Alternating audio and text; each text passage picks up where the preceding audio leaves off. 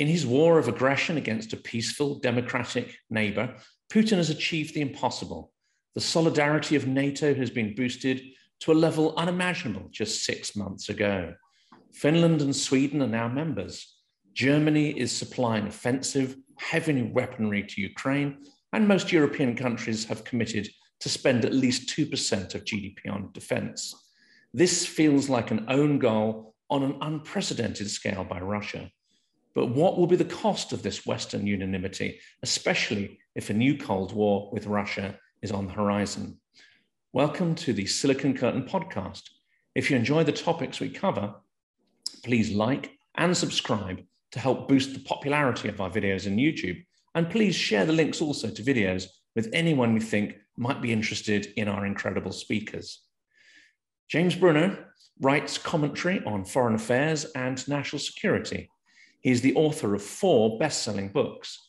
James has been interviewed on CNN, NPR, Fox News, BBC, SiriusXM Radio, and other media channels. He is a contributing writer with the Washington Monthly and has contributed to Politico Magazine, HuffPost, Cipher Brief, The Weekly, and other publications. Mr. Bruno served as a diplomat with the US Department of State for 23 years. He holds MA degrees from the US Naval War College and Columbia University, and a BA from George Washington University. James, welcome. It's great to be here. Thanks. Now, I understand that you have had many assignments in your long and varied career within the Department of State, including many overseas postings, and even served within a Secret Service presidential protective detail overseas. That's correct. I've had a varied career and enjoyed almost every minute of it. And you know the Pentagon, CIA, and other foreign affairs agencies really well. And you must have a clear impression of how they are functioning now at this time of extreme international tension. I think I have a good picture. I still retain contacts in those agencies and keep on top of the issues that they are working on. So I think things are under President Biden are working fairly smoothly within the government's national security apparatus. There was some effort to repair the damage that was done by his predecessor, but he's put solid people in place, and I think they're doing a pretty good job. Fantastic. Yeah, that's the impression I certainly get from those reasonable voices on the left and the right. But let's start with what seems to be a huge strategic failure. Putin seems to have generated an unprecedented level of unanimity amongst Western alliance, which has raged against Russia. Yeah, President Putin has done for the Western alliance what the alliance couldn't do for itself since the end of the Cold War. He has, through his invasion, his aggression against Ukraine, instilled much more solidarity, sense of purpose, and resolve among the members. So, and not only that, but he's achieved a great goal of getting 2 traditionally neutral countries, Finland and Sweden, to join the alliance. So thank you, President Putin, for all of that. And are you surprised at how close the positions of the US, France, Germany, and others now are, especially considering, what everyone went through in the years following 2016? Well, I know even during the Cold War years, when I was working these issues involving NATO and the EU, trying to get 30 governments to work in unison is like herding cats. And so it takes a lot of intense diplomacy, a lot of effort, a lot of personal investment on the part of the leaders as well. And that's paid off. But I think before, not to give too much credit to Putin, but before the aggression against Ukraine, NATO was often finding it difficult to define its mission. And not only that, but the commitment of individual members to NATO's effectiveness was varied. The goal was to have each government commit 2% of its budget to national defense, and not all members were meeting that. But I think after February of this year, governments have committed themselves to indeed achieve that goal. So the aggression against Ukraine has been really a catalyst for Western unity. I think one of the things you said has preempted really my question, which was, how difficult is it to keep allies on the same page, especially in their public statements and positions? It's like I said, it's almost like herding cats. That's why intensive diplomacy, communications, contacts, meetings are necessary. We've seen some wobbliness on the part of the Germans, the French, the Italians, with some irresponsible statements, in particular on behalf of Macron, about Ukraine possibly ceding some territory, which was not, of course, received well. But you have that in any circumstances. As I said, even during the Cold War years, it took quite a lot of intense effort to keep all NATO members on the same page. But it worked. As long as they're all moving in the same direction, that works out quite well. And isn't Russia continuously looking to leverage any divisions between the allies, especially to fuel its propaganda efforts? Yes, fortunately, Western nations, members of the alliance, have decades of experience in dealing with this. And I myself, as a diplomat, dealt with Russian machinations on the front line, and as well as also in policy circles in Washington for many years. We're pretty good at it. The goal of Putin at this point, I think, is to try to leverage, in particular, energy policy to try to separate and create divisions within the alliance. So this would involve seeing the price of petroleum go even higher. The consumers in Europe and in the United States and elsewhere are really, their patience is tried because of the high energy costs. 700% increase in natural gas in Europe in the past few months. I mean, that's phenomenal. Winter's coming, and I think Putin has his eye on how possible energy shortages will play out, particularly in Europe. If European citizens are having a hard time heating their homes, we may see some divisions domestically, but that hasn't happened yet. Because he's tried to weaponize, well, everything, hasn't he? At the moment, it's food. And I think he thought that he could really weaponize the shipments of grain, but that is finding other ways out of the country. And of course, brave Ukrainian farmers are finding ways to harvest that crop and get it onto transport. So it looks like that, that terrorist threat to starve the world is not to succeed. Fuel is the next obvious commodity to weaponize, isn't it? Absolutely. He doesn't have a lot of arrows in his quiver. He has, I would say he has less leverage over the West than the West has over Russia. Nonetheless, he has those two cards to play, the food card as well as the energy card. And he's going to play it for as much as he can get out of it. In the next 10 days, I believe, for example, natural gas supplies to Germany from Russia will be shut for about 10 days. The stated reason is for technical improvements, repairs, that kind of thing. The key question on policymakers' minds in Europe is, will he turn it back on? And so we have these kinds of things playing out that would never have made the headlines before February, but today people are paying close attention to. So we'll see how far he wants to play that energy card. And he certainly has some leverage in that area, as well as food, as you say. And behind the unanimity that we see in terms of foreign policy and broad cross-party support for, both in the US and the UK to the foreign policy position, what kind of arguments and conflicts take place, behind closed doors within the foreign policy departments, the kind of debates that we don't get to see? I think they center on domestic, the effect of Ukraine policy on domestic affairs.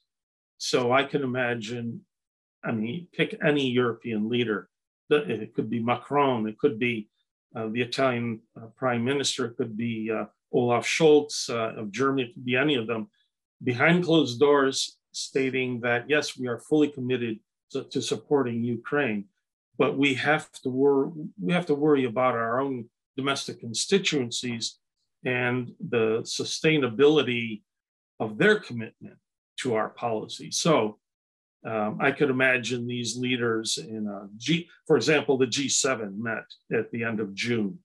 And I could imagine some of the discussion, a good part of it centered on that.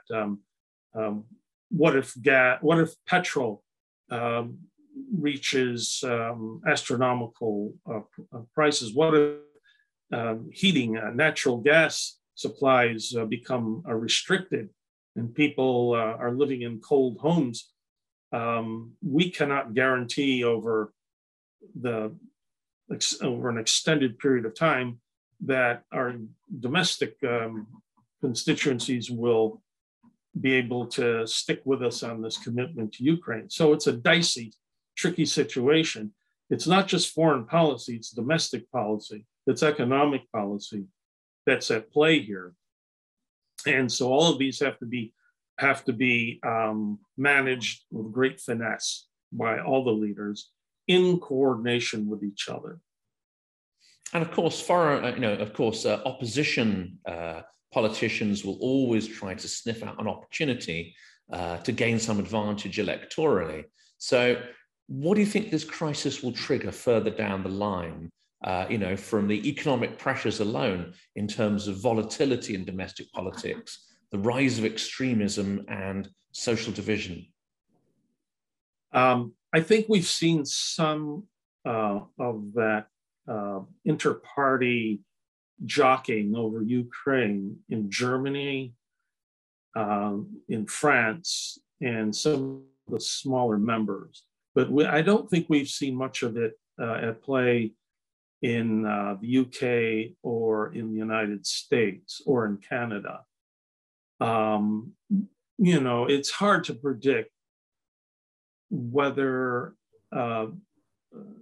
let's say 6 months from now, with the Russians and the Ukrainians slugging it out to the point of a near exhaustion, and at the point at which food prices are really out of control, energy prices are through the roof, how that plays on each individual country's domestic situation in the parties.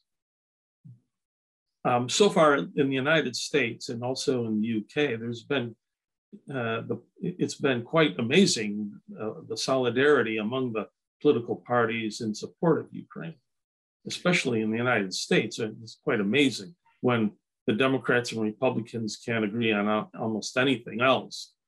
But they've been quite, with the exception of a few fringe characters, they've been quite solid in their support of Ukraine. And say what you will about Boris Johnson, I think he did a pretty good job of leading the British public on this policy. And so we can hope that his successor will continue down that road. And I have to admit, I have very little positive to say about him, but on the Ukraine issue, he has been consistent and he's been strong. It seems to me that Biden as well has also had an extremely tough and consistent line, which, there might have been some attempt to use it as a political football, but he has been so, I would say, unwavering on this. And then when you have the Lend-Lease, It's an extremely strong policy, isn't it? It is. I think as long as Joe Biden is in the White House, America will remain steadfast in its support for Ukraine, and has broad support among the American public. Again, we're at a time when our electorate, our citizens are divided over a whole range of things, bitterly divided. My worry is that I can't speak for the UK because I don't have a good sense of how politically things are shaking out in the wake of Johnson's resignation. But on this side of the Atlantic, we still have a problem with right-wing populism. And there's no guarantee that Joe Biden will run again stand for election, or if he does, that he will win. His approval numbers are at record lows right now. Inflation just reached, I believe, a 40-year record high. Energy prices have been very high as well. It's very conceivable. It's not at all out of mind that the Republicans, another right-wing Republican, could be Donald Trump. It could be one of his copycats might take the White House. Barring that, if a Democrat is in the White House, continues to be in the White House, and wins election in 2024, there's still the Congress to think about, the two houses of Congress. So you can have a situation where you have let's say a Democrat president, but Republicans controlling both houses of Congress, and that could result in gridlock. So we have a lot of variables here. And a similar analysis could be made of the German electorate in different terms. The French, Macron just lost, his party lost 80 seats in their legislature. So things are very tricky. And of course, the Russians are watching this. Putin watches this very carefully and will exploit any opportunity to leverage weakness on our part. Nobody can predict what's going to happen, but we all have to keep in mind these variables which can upset the apple cart. And you mentioned politicians who, could take advantage of the situation. And one of the obvious choice, of course, is Trump himself. He's a little distracted at the moment, isn't he, though, by the 6th of January hearings. And to some extent is sort of hopefully sidelined by that. I think the Democrats are playing this masterfully. What they're doing is they are lining up a coterie of highly credible Republican witnesses at these hearings, and they've been knitting together a narrative, a story of what happened in that day of January 6th, as more revelations come to the fore. And the thing that people like Trump fear the most is truth. It's a sanitizer, it's a disinfectant. That goes with any strong man. If you can find a way to expose truth upfront and personal, then they start panicking. We keep, those of us who are deeply concerned and care about our democracy are keeping our fingers crossed that this will have an effect on his supporters, and that we'll see Trump and Trumpism slide into well-deservedly into the trash heap of history. But there are Trump, dare I say it, lookalikes. That's almost an impossibility. He is, one would hope, totally unique. But you have perhaps more pernicious, more effective figures lining up, like Tucker Carlson, for instance. So I haven't really sort of watched what's going on, but I don't know how these 6th of January hearings are playing on Fox News, but certainly Tucker Carlson is maybe one of the most, let's say, sort of dangerous, pernicious characters that could potentially take advantage of the situation. Well, I liken Tucker Carlson to your Lord Haw Haw during World War II. He's nothing but a shameless propagandist. But yes, he has the ear of millions of people, including friends of mine. And I still have a hard time grasping how people fall into this, what they call a cult. But in any case, I believe that they're not, people like Carlson and these others are, including these politicians, I'm trying to keep optimistic that history will not treat them well, that they're ephemeral. They won't be around much longer. We've gone through similar periods in our history where we've had loudmouth propagandists, especially in the 20s and 1930s, that had the command of millions of Americans, and it was scary, but history took care of them, and they're now just asterisks in history textbooks. If we stay on Trump for a moment, as I don't want to get too distracted by him, but he is an important element in this, isn't he? And one of the key Republican arguments is that if Trump had been in power for a second term, then the Ukraine war wouldn't have happened. I mean, my take on it is that it would have happened, and Ukraine would be losing right now, and we'd be in a terrible position. But my question here is Russia an asset, either incidentally or literally, in terms of I would say an espionage asset? It's funny you should ask that question, Jonathan, because I happen to have written fairly extensively on this in various publications. I went out on a limb before Trump was elected president, when he was still running for office. And I went out on a limb and stated that I thought that he was an asset of Moscow.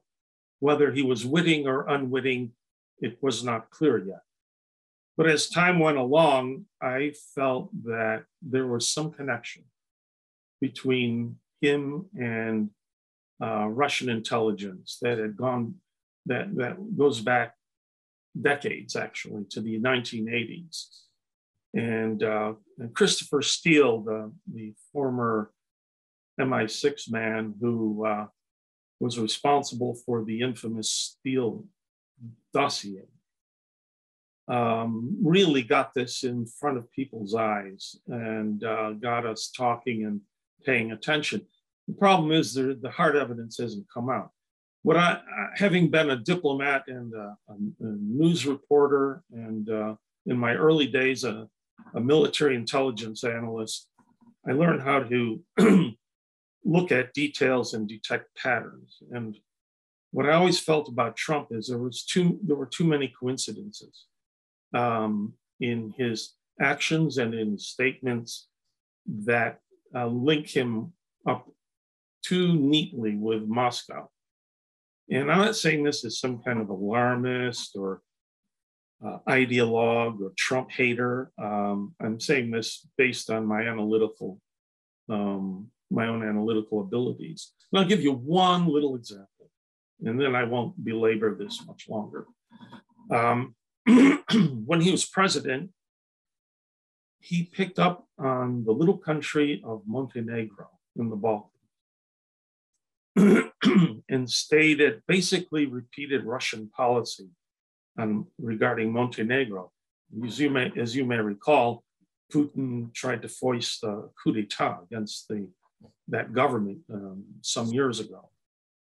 And it didn't work. The Montenegrins suppressed it and have been bitter about that ever since. The Russians have always been meddling in that little country. It only has a population of about 600,000. I've been there. But in one speech, or you want to call what his utterances speeches, Trump almost verbatim repeated Moscow's policy on Ukraine, which was a bunch of crap and just nonsense. And one has to stand back and think, wait a minute, this guy doesn't know Montenegro from Disneyland. He's probably never heard of it before. much less known anything about the country. Why was he doing this? And that was a red flag for me. And an earlier red flag was when he was running in 2016 for president, the Republican Party platform, or his own platform, policy platform, had a critical line in it about Russia. And then suddenly it was removed. And there was a connection made between that action and some of his aides doing that. I mean, why? And there are many more things like that. I won't, we could do a whole separate program on interview on this. But I've always felt, former CIA directors, Morrell and Brennan, agree that, and other intelligence experts agree with me that if not a witting asset, Russia is certain. Trump is certainly an unwitting asset, or what the Russians or the Soviets always like to call useful idiots. And without being an expert in the field and possibly making a fool of myself, the flag for me, with my deeply suspicious mind, was Manafort. Why was that individual hired? His connections were absolutely, transparent with a Putin-supported puppet in Ukraine.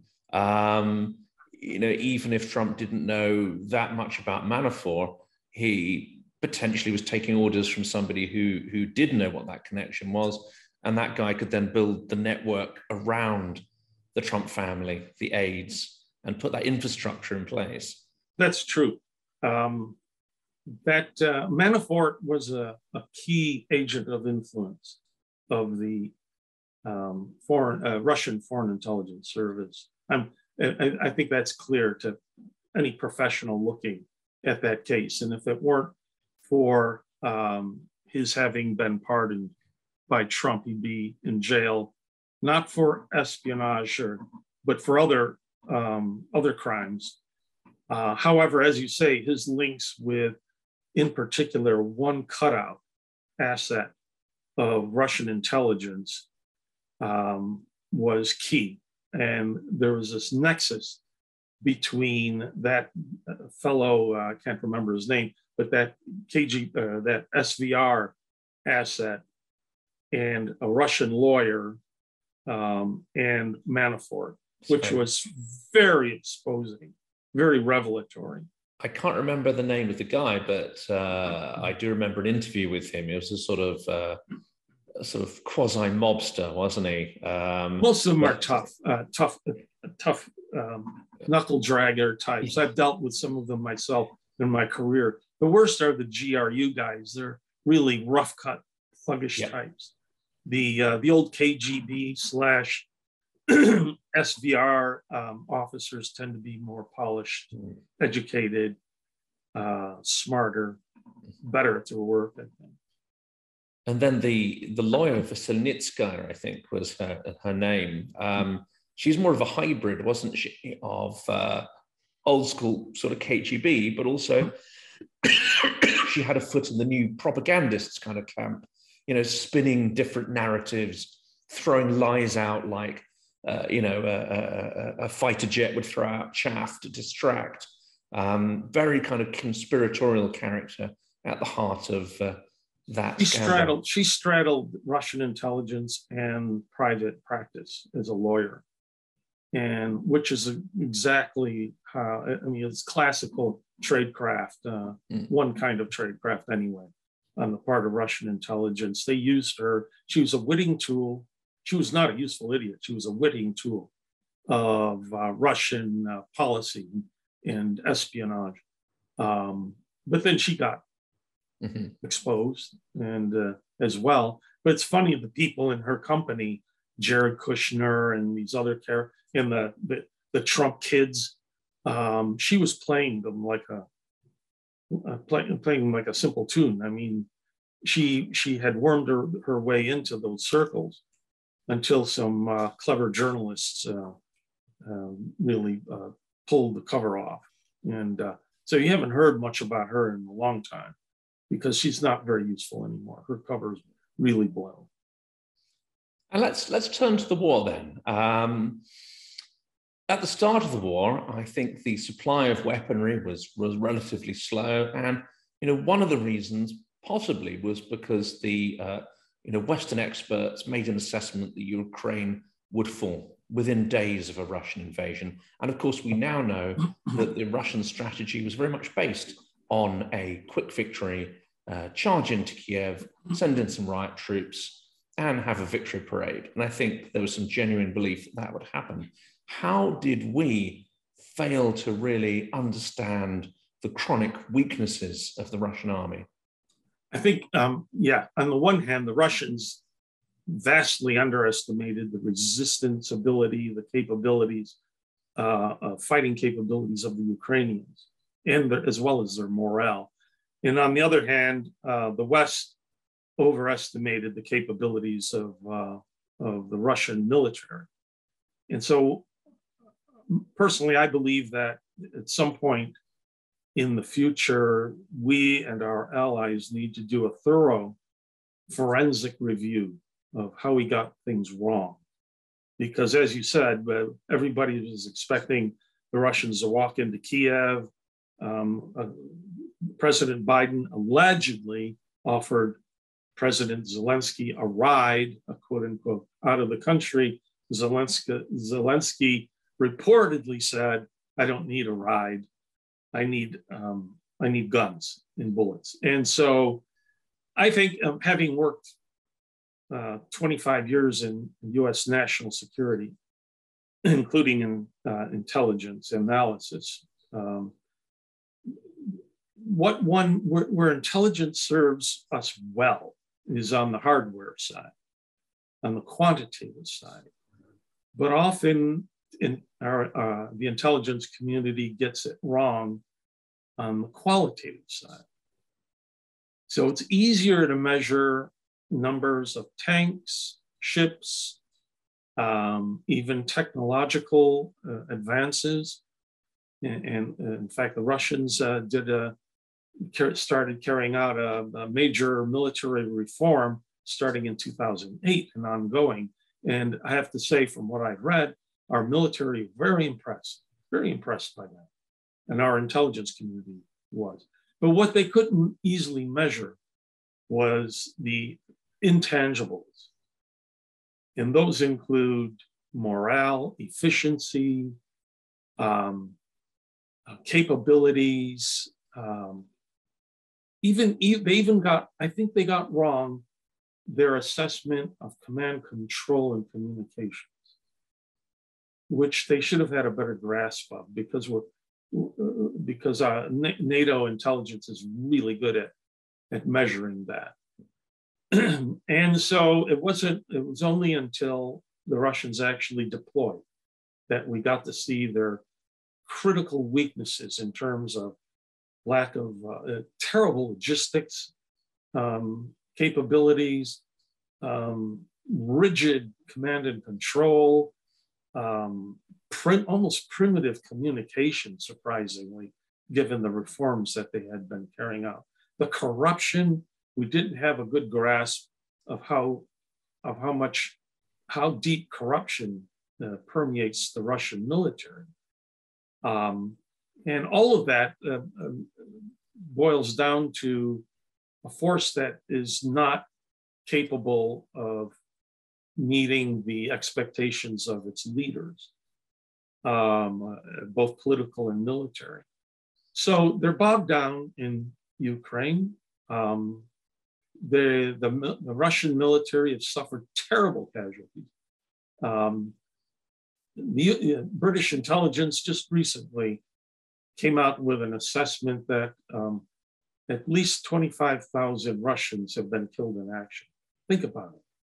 4 months, 25,000 killed. And among those, at least a dozen generals, 60 plus colonels killed in action. And I worked on Afghanistan during the 1980s to get the Soviets out of there.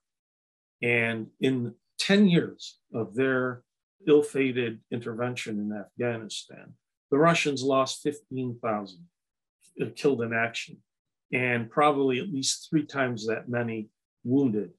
And then many more veterans who went back home with drug addictions, mental health issues, and so on.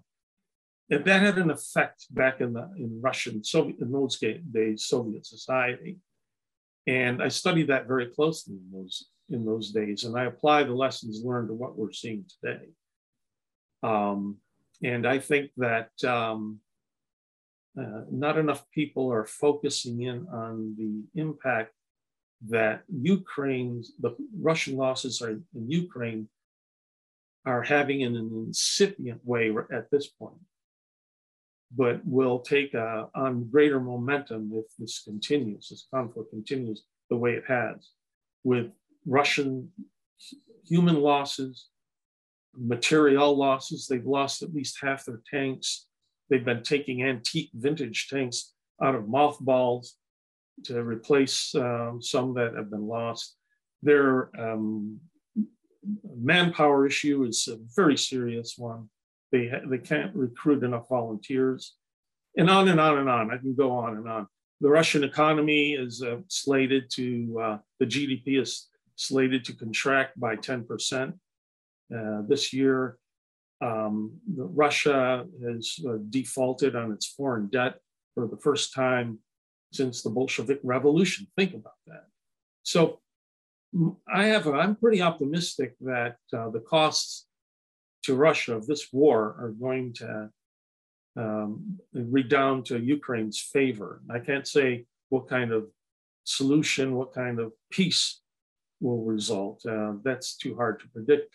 But I think Ukraine is going to continue as a viable democracy in the future, but the costs are going to be very high for both countries. And do you think it's a real problem then that we don't have enough journalists and commentators in Russia? Fortunately, we don't have enough people Western journalists on the ground in Russia. Remember those early days of the conflict, we're getting this terrific reporting out of Moscow and elsewhere. The journalists who went elbow deep into the crowds and talked with people and were able to put their cameras on Russians and what they were thinking. And we don't have much of that anymore, almost none.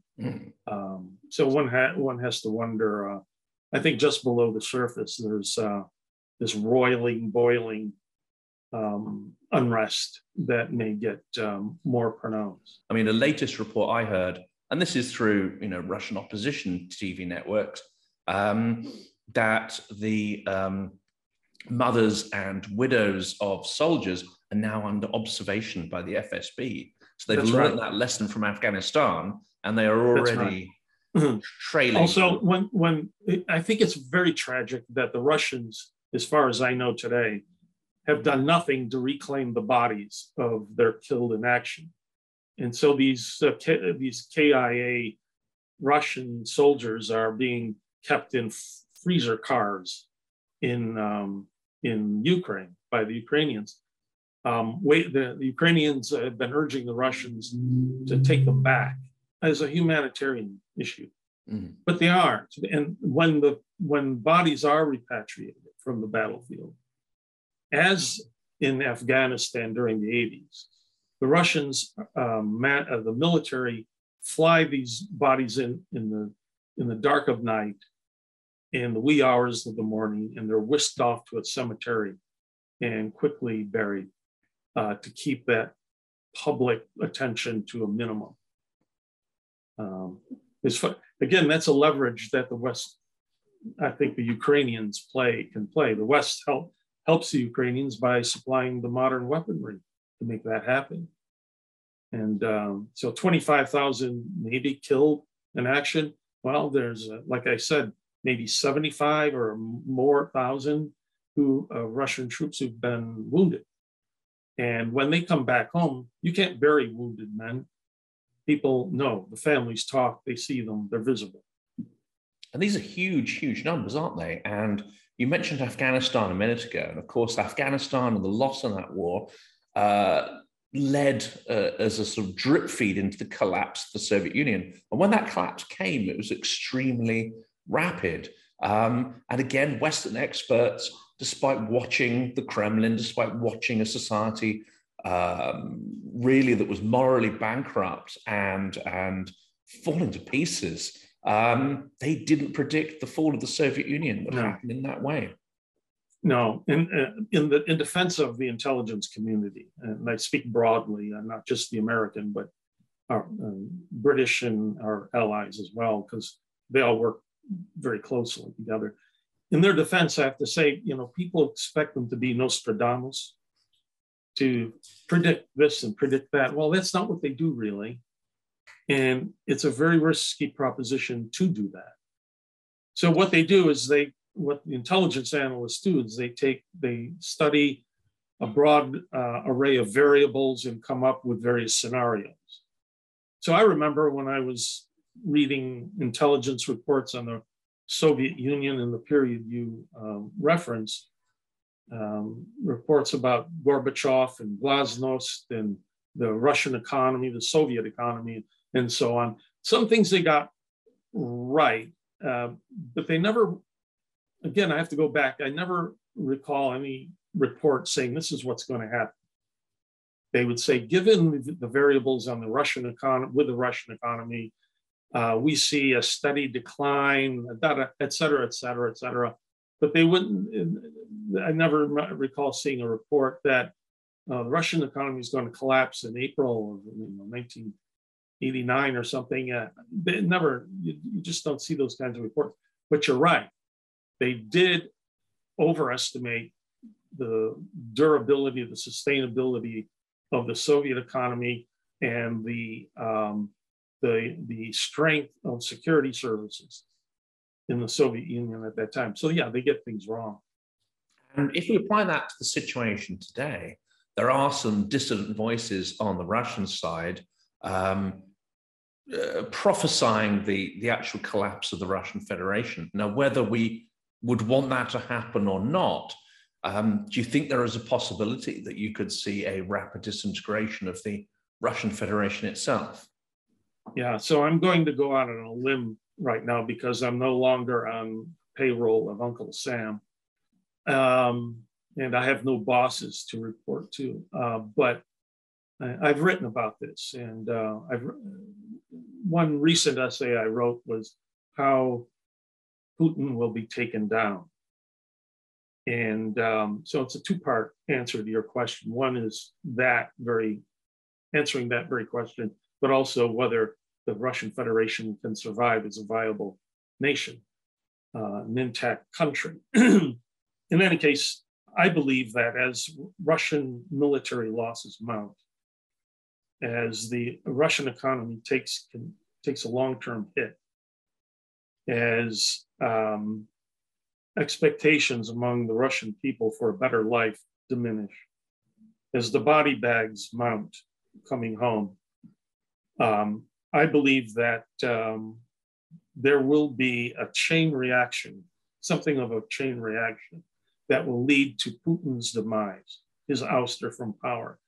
And why do I say that? I say that by studying what happened in the World War I and post-World War I period, and what happened to Russia then.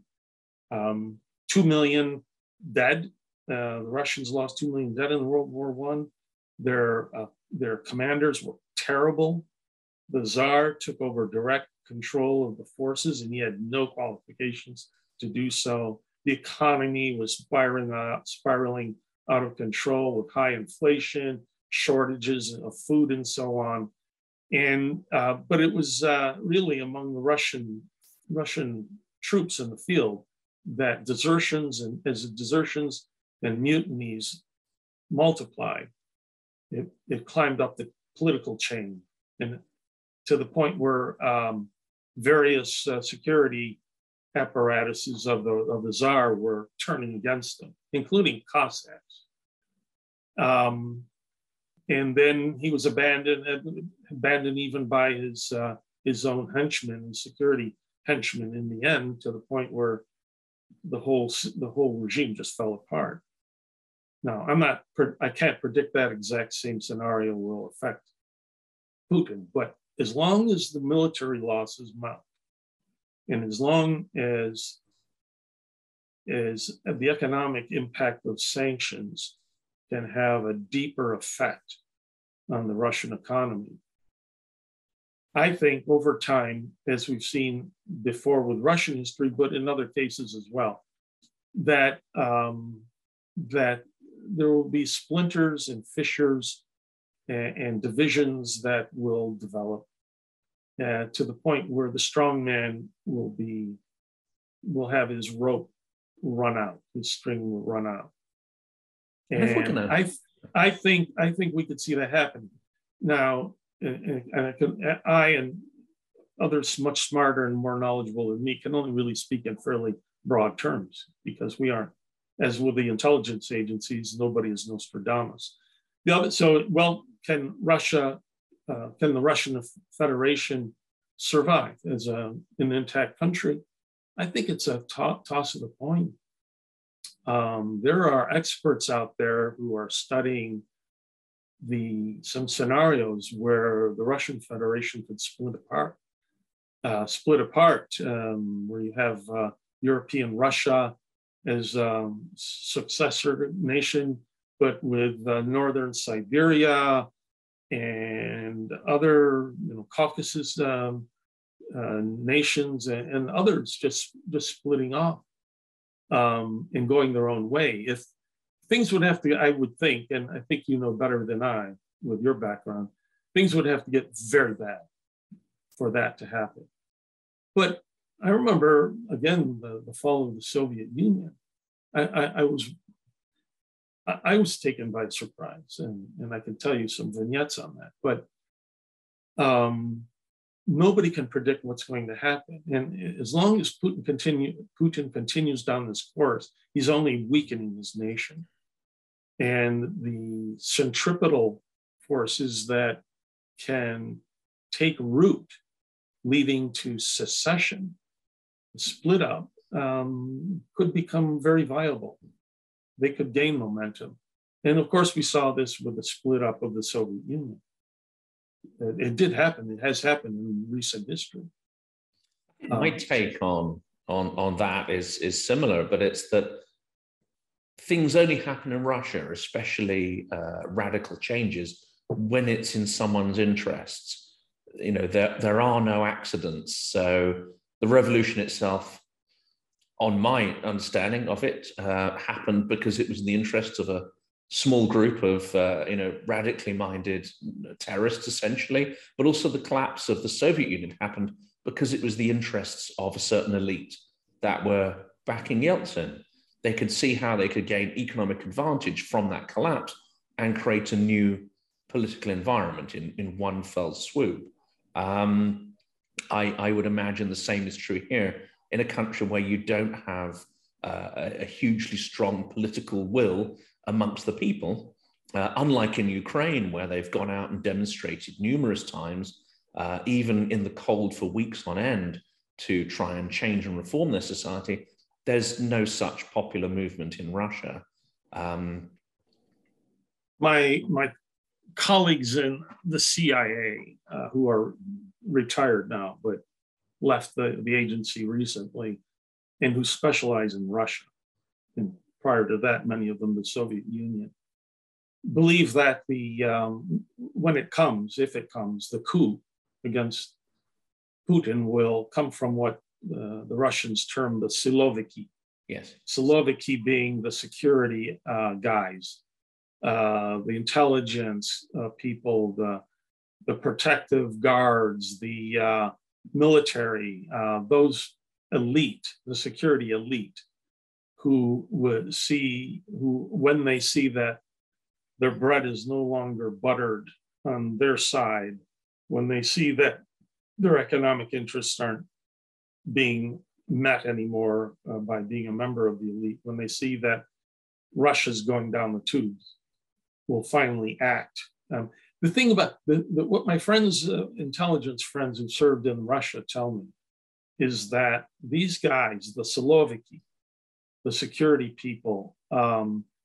There's two things about them that to keep in mind. One, they're extremely skilled in operating in secret, because in a society, an authoritarian society like Russia's, traditionally it's authoritarian society like Russia's, that's how they're accustomed to working. So they work in compartments, the compartmented cabals, if you will, in tight secrecy, people whom they intrinsically trust. The other thing is that when they act, they can act quite quickly when they take action. So it's unpredictable. So I read journalists writing repeatedly about, Putin has put together a 340,000 man, what they call Rosgvardia, National Guard, that answers directly to Putin. That Putin has put together a protective detail that puts our U.S. Secret Service to shame. 20,000 Russian security officers, part of the Presidential Praetorian Guard. That he's got all of these layers of security around him that no coup plotters could possibly even plot, much less carry out a coup. Well, my answer to that is Shah Reza Pahlavi. It's Erich Honecker of East Germany. It's Somoza of Nicaragua, and on and on and on. Ceausescu of Romania. All these dictators had the same kind of thing put in place. Pinochet too in Chile. I mean, goes on and on. But if things in the country, if the situation, conditions in a given country go bad, you'd be surprised how fast all that security melts away as these compartmented, highly secretive Siloviki types, these security guys, can actually conspire to remove a strong man. I mean, how many of these people, how many dictators die in office? Almost all of them. I can't think of any. Hitler did, but he put a bullet through his head. Yeah. Not many. And Stalin, there's always this story of the doctor's plot that he was poisoned. Nobody will ever know. But in any case, few strong men, few dictators actually die peacefully in their beds while in office. And so I like to remind people of that. And I think that scenario is what's almost certainly playing out in Putin's head, especially when you see him at these very long tables. It's not just to humiliate Western leaders, it's also to keep a safe distance between himself and people who might have ill intent towards him. I'm sure the Gaddafi scenario plays through his head from morning till night. Yeah, you have to ask yourself, why does he do that? I mean, it's very strange. But when Macron went there and met with him, they were sitting across this table. They said this table was at least 20 feet long, probably 30 feet. Why does he do it? I'm convinced that Putin does that not because of coronavirus. That may have something to do with it, but I think it's because he doesn't want anybody to get close to him. They say even in the Kremlin chambers, very few people. He has contact with very few people, very few. So the man has been in power too long. It's affected his manner of thinking, which inevitably happens with these men in history. And it affects their thinking and their attitudes and makes them ultra paranoid, and it skews their decision making. So you have to ask yourself, I mean, Putin makes the decision to invade Ukraine, a peaceful, democratic country of 44 million people. Is he nuts? He thought it was going to be a cakewalk. You have to ask yourself if his isolation and his being surrounded by yes men for so many years really affected his judgment in that regard. Because he's one thing you have to credit Putin with, as people like to say, he's actually been a quite skilled poker player tactically. He's been very expert at exploiting a given issue. But strategically, that's another question. And I think we're seeing now the strategic failure that he's experiencing with this Ukraine adventure. It's a strategic failure. It's one of the key components of our policy vis-a-vis Russia and Ukraine to stimulate a strategic failure. The others being to maintain a viable democratic Ukraine, to avoid a direct conflict with Russia, and with keeping the Western alliance together and forming our policies around Western values. But a key one is the strategic failure. Well, thank you, Mr. Putin, for helping us in that key goal, because you're really doing it to yourself. That's the way many of us look at it. And isn't spycraft, by its very nature, a fairly paranoid business? And, being brought up through the ranks in the KGB, that is probably one of the most paranoid spy services in the world. And then this isolation since COVID. I mean, you've got layers and layers of suspicion and paranoia that have gone to form his fairly warped worldview. That's true. I was reading an article just the other day about some Russian experts, Russian emigre security experts, have stated that, according to their sources, in Russian intelligence, that the SVR, Foreign Spy Service, the FSB, the Domestic Spy Service, the GRU, the Military Intelligence Agency, have failed their policymakers by pretty much giving them, as you say, the information they want to hear as opposed to the information that they need to hear. And so I think that has a part of it. Sure.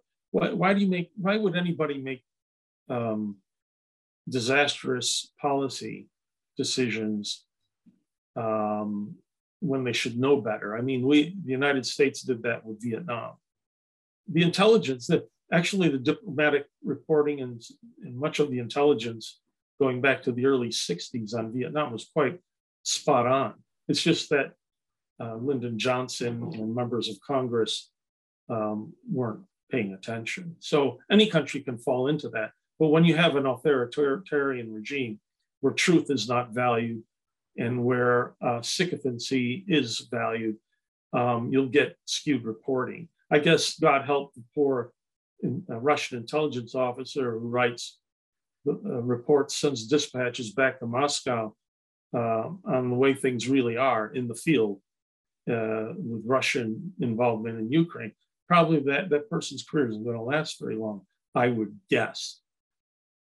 Yeah, and after 20 years, probably there's very, very few of those individuals left, if any.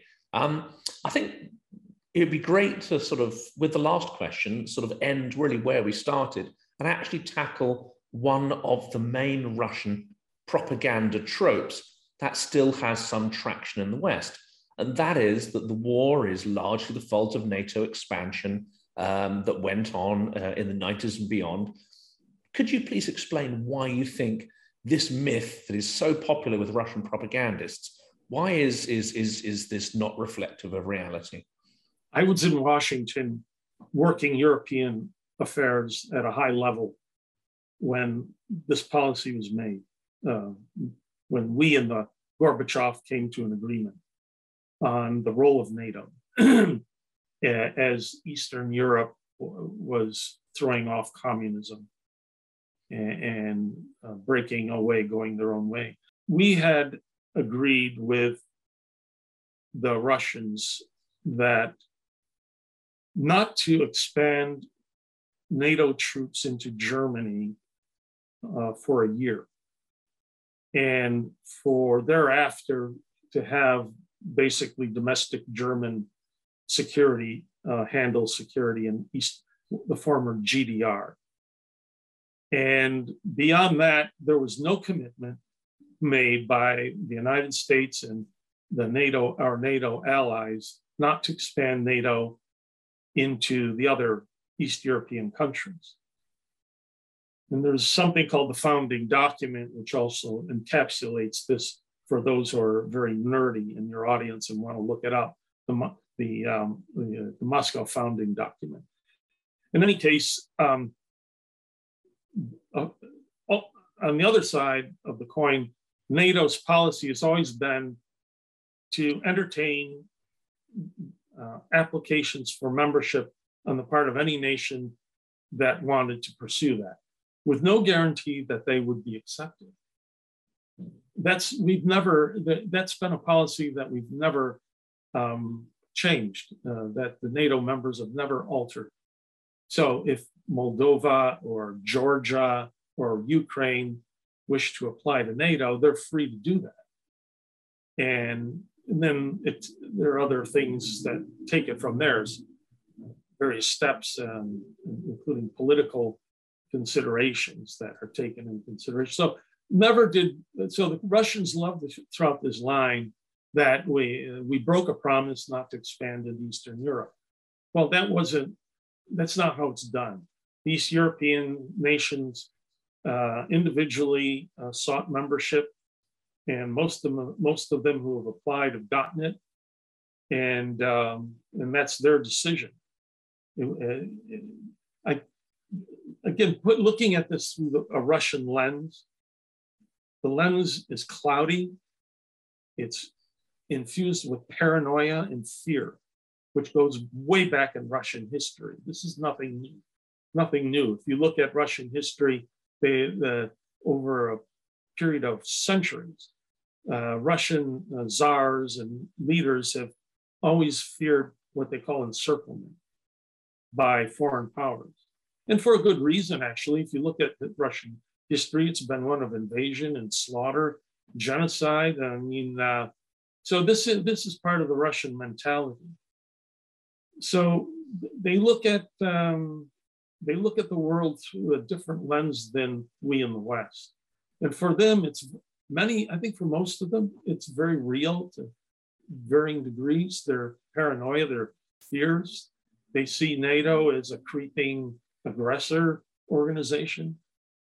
And they feel that many Russians feel that they need to put a stop to that advance of NATO and Western democracies. Isn't it? It's very interesting. You've talked with many Russians over many years, and I've known many Russians myself in my former job as a diplomat. And you talk with a Russian diplomat or Russian intelligence officer and ask them their view of the world. It's like, it's another universe that they're living in, many of them. Some of them are very savvy and they don't buy onto the complete story, although they'll feed back the talking point, maybe.